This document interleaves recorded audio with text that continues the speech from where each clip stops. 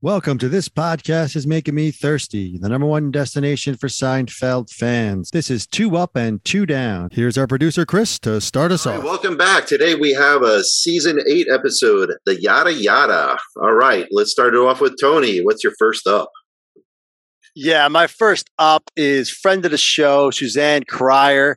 I think she delivers in this episode. Love her, especially towards the end, her kind of last scene there where she stops yada yadaing and gets the free facial and does that whole thing. I think George is a bit out of his league on this one. She's got, she's a bit of a bad girl. She's looks good. She yada yada's the sack. She's, I think she delivers in this episode. Everything about this episode screams guest stars. Lots of them, packed with them. I think her and she kind of is towards the top of that list for me. I think she does a great performance there with the way she delivers the yada yada yadas, the way she kind of, I guess her face. She just really plays that character well. Kind of that bad girl. You're not really sure what's going on there, but definitely keeping George on his toes. So Suzanne Cryer. First thumbs up. So over to you, Chris. What's your first up? I love Marcy, one of the most memorable George girlfriends for sure. I'm going to stick with that theme. This is one of the greatest guest stars, in the, I would say,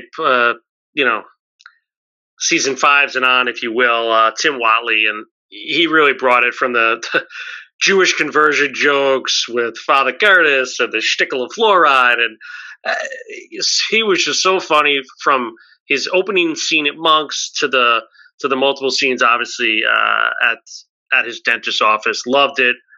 Wildly brought it. Some of these guys take a little dip. He was obviously great in the Beard and some other episodes, and he came back really strong on yada yada. So Whatley, Bryan Cranston, of course, my first one up.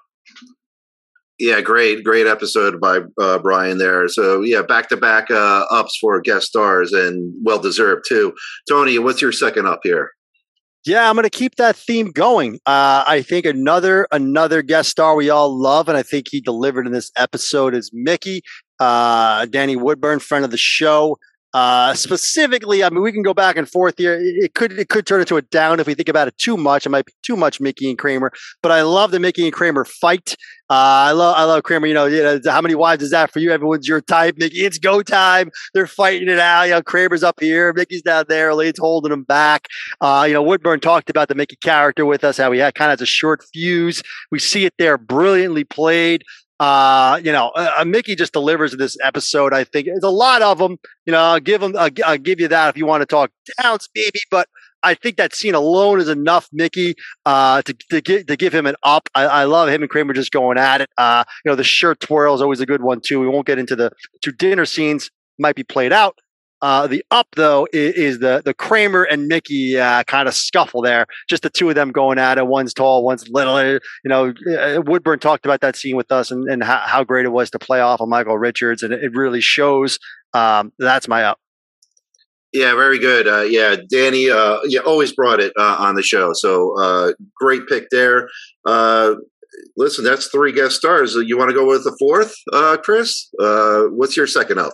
Yeah, a lot of great guest stars, and the beauty of this podcast is we get insights that no one else gets. So Suzanne Cryer gave us a good one. I'm going to agree with her when she spoke to us, and it gets overlooked in this episode. It's called the Yada Yada episode, but I think the real funny meat of this is the anti-dentite stuff. Yeah, from Jerry and Kramer argued about it. They do have their own schools.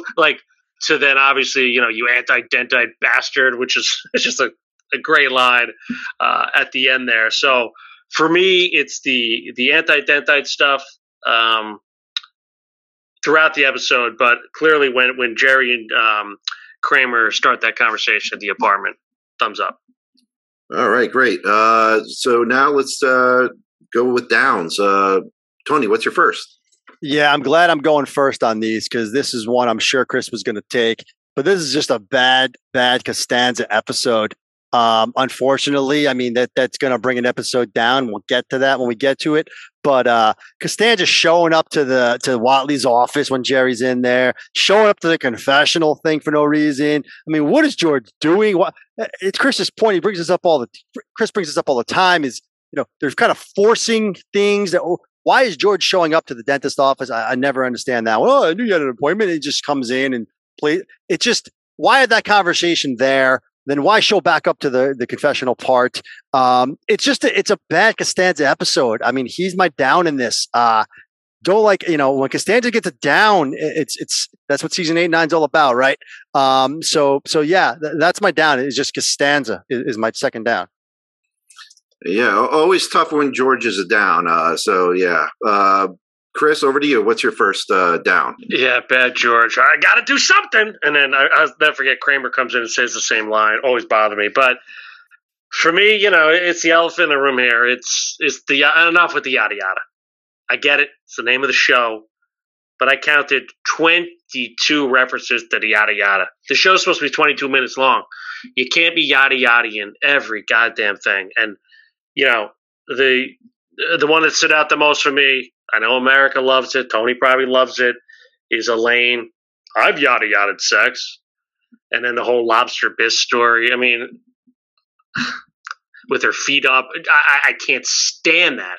So for me, the yada yada stuff, I get it, it's yada yada. But when Suzanne Cryer, Melman, all these guys say the anti-dentite stuff is the strength of it, stop shoving the yada yadas down our throat, all right? So, first down.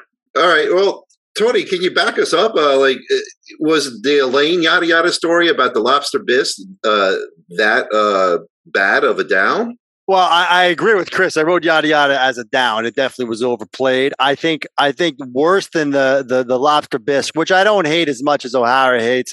I'll give Elaine that delivery. I lean the other way a little bit on that one, but I hate the Elaine when she's talking to Artie and she's like blah blah blah blah blah and does other yada yada versions. That bothers me even more. That to me is the tipping point when the whole fucking thing collapses. But that's not my down, but I did want to piggyback off that. My down, and to me, quite possibly the worst scene in the history of the show. I don't know if I've ever seen it before. I don't know if it's just on Netflix or what. Maybe I just never watched it. I don't remember it. But the cold open in this episode is just terrible. George and Jerry right next to each other in a urinal. First of all, we all know George is a stall man. He's not at a urinal. And if he is at a urinal, he's definitely not right next to Jerry. He's definitely not talking to Jerry about Wilt Chamberlain and books and who's your favorite Chamberlain, what books on your desert island. It is one of the worst scenes of all time. And we've hammered these cold opens for forever on seasons 8 and 9. This is by far one of the worst cold opens I've ever seen in my life. It makes no sense on any level, and it's not funny. That's my second down, the terrible cold open. Yeah, with that cold opening, I don't remember it airing, and it may have aired once, but on syndication, I don't ever recall seeing it.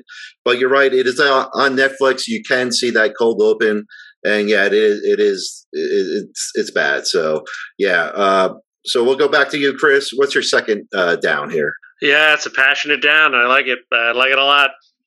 For me, it's Elaine and the adoption guy. You mentioned the blah, blah, blah thing. I could piggyback off that. The adoption guy with his, weird teeth and her trying to be all, like, sexy. And I thought she was actually kind of gross in this episode a little bit. Just me. That whole storyline, like, they brought Deborah Messing back. I did like when, Mickey was talking with her about how many marriages. Oh, it's only number 2 for you. Funny, but that storyline again, forced, right? Glad to have her back, but was it needed? Again, we talk about flows, and I think the flow on this was a little off as well. Clearly, with George popping in all these things, just made no sense. It was like a cartoon, and then the adoption guy just kind of solidified that theory. Like, what are we doing with this? And then he shows up at the wedding. He's at the wedding with her. Like, so did Elaine bang him already, or what's going on there? Like, or does she have to continue to bang him? none of it made sense. So for me, the adoption guy and Elaine storyline, down. Yeah, I totally agree with that whole Elaine storyline. So good points there. So let's wrap it up. Tony, what do you have for your final grade here? Yeah, I wrote down a couple. I'm actually going even lower than what I wrote down, to be honest with you, as I'm talking this through. I think I was in a pretty good mood when I rewatched this.